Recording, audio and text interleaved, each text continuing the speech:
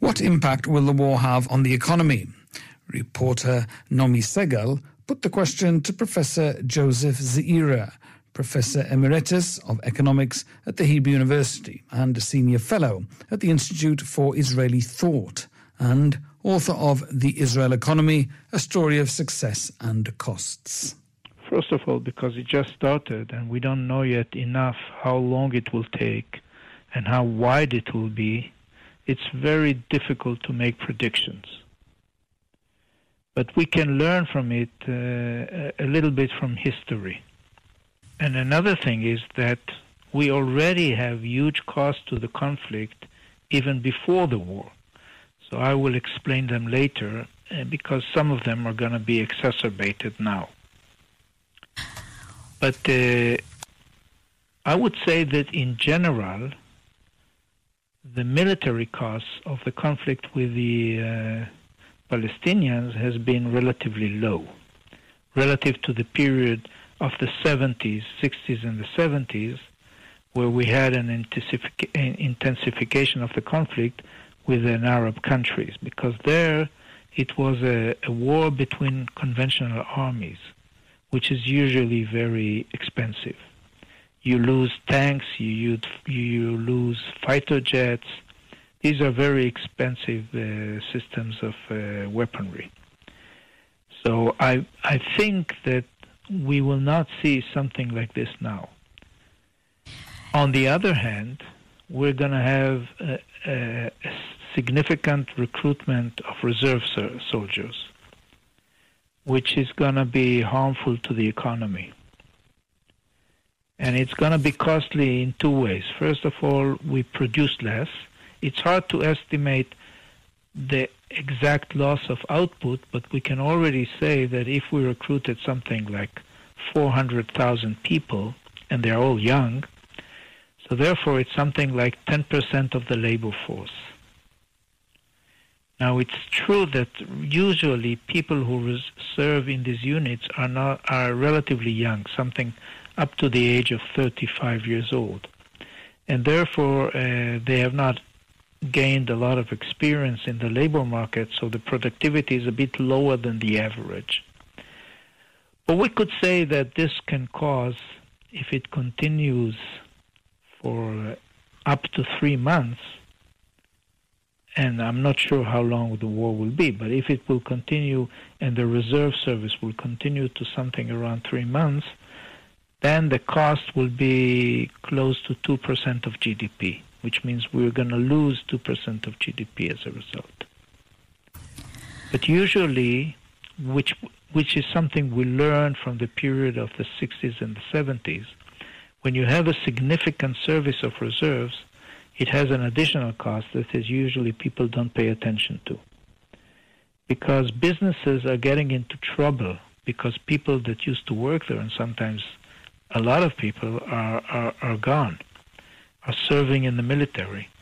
And they get into trouble, these businesses, and who do they turn to? To the government. And the government increases their subsidies to businesses.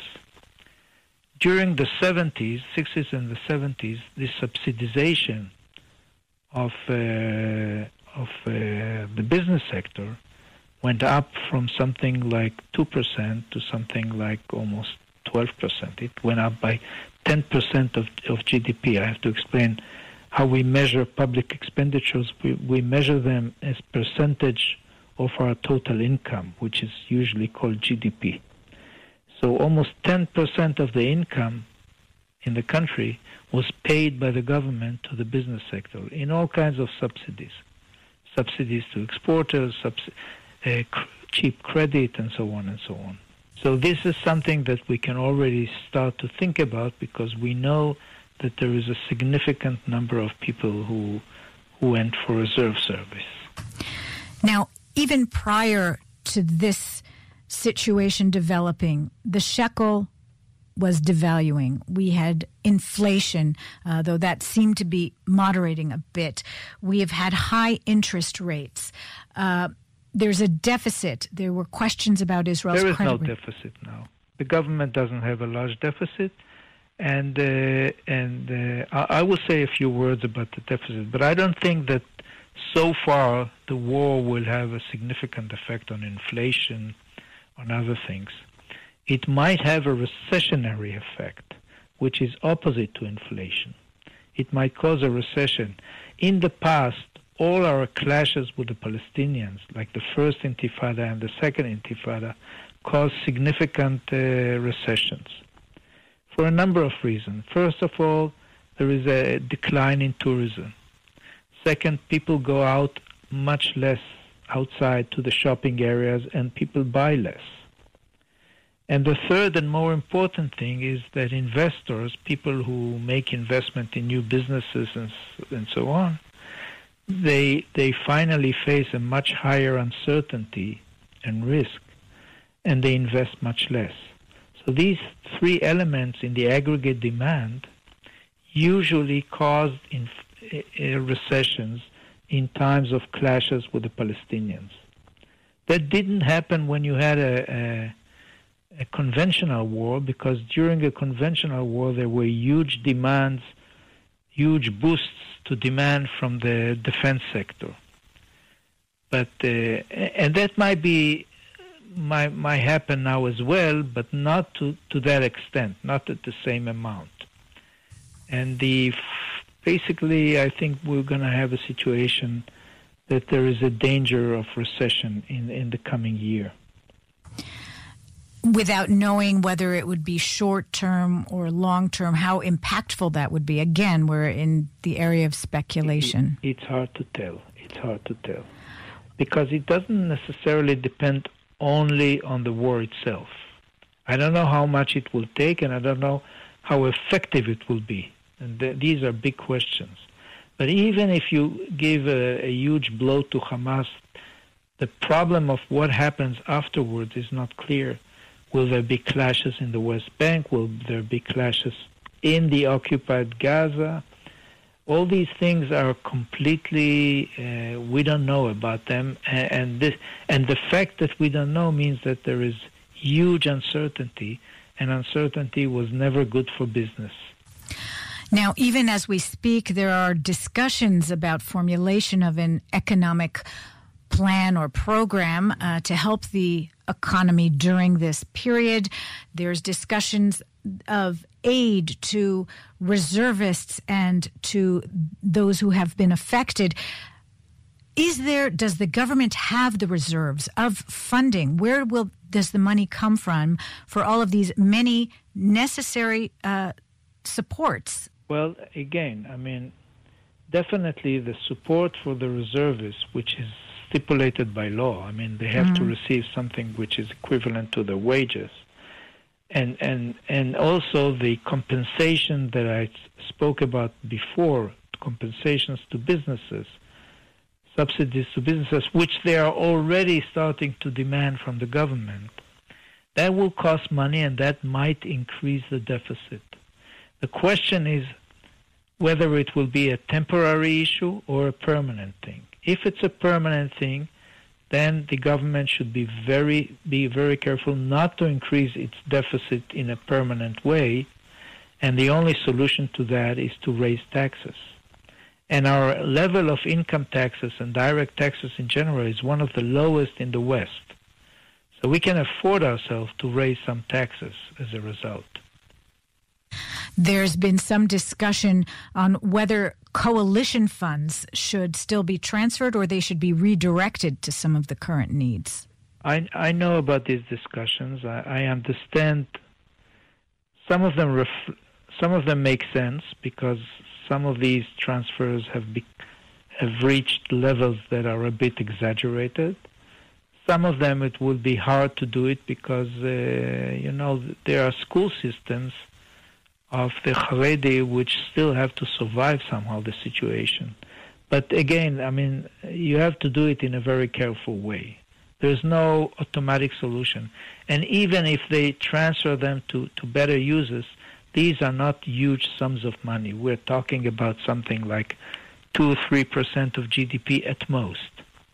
That would not be the full solution to the issue.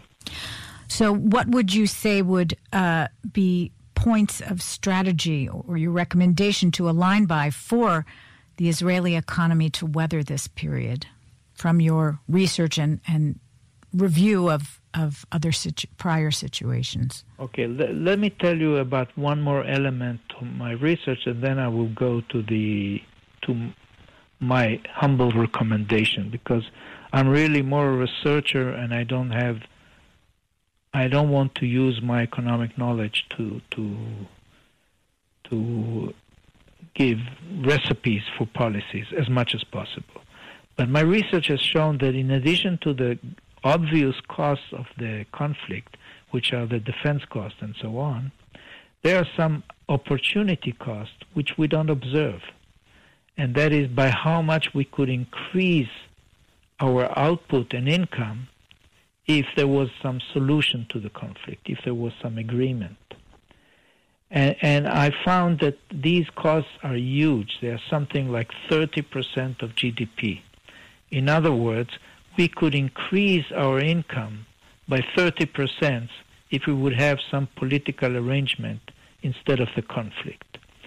These costs come mainly from two sources. One is the fact that people go to a very long military service in conscription, and as a result, they enter the labor market much later than in other countries. That's one cause. The second cause is the risk that's involved in the conflict. Because once there is risk, there is less investment, and as a result, there is less capital in the economy, physical capital, and as a result, we also have less income. If you have less capital I mean capital goods, like structures, equipment, and so on. If you have less capital, you produce less, you have lower income. And that the income we lose because of the risk alone is something in the order of 26%. So if you add to that the 4% that we lose as a result of the long service of conscription, you get something around 30%. And the risk now can be even higher as a result of the new eruption of the conflict. And we may lose even more than 26%. So I would say that the most important thing is to try not only to solve the specific problem of Hamas, but to reach finally an agreement between Israel and the Palestinians that will settle down the conflict and will lead us to more peaceful periods. And that would have a very large economic benefits to everyone. Not to mention it will save lives.